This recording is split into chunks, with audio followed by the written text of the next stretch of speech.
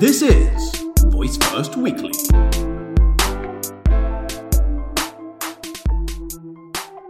Hello there. Good morning. My name is Mari. Welcome to another episode of Voice First Weekly Flash Briefing. Previous to the release of Jurassic World, the movie, it was released a version of the movie, I guess, in Alexa. So I played the free version of Jurassic World. I thought it was good. It has voice actors. It's engaging until some point. You kind of feel like you're inside the game. But I already had in my head images related to the movie.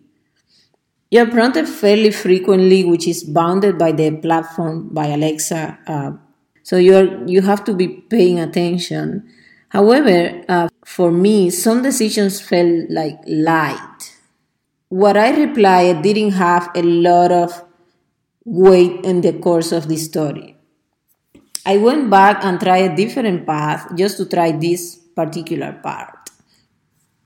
So the biggest hurdle for me was the free version is really short. So I didn't make a decision if I wanted to continue knowing more about this story, which I already kind of know.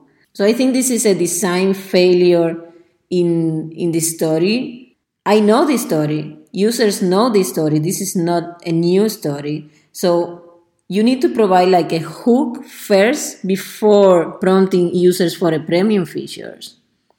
So I think this is something that interactive stories designers should take into account when when monetizing their voice apps. As an interactive story, I think it's attractive. So that's it. Thank you for listening.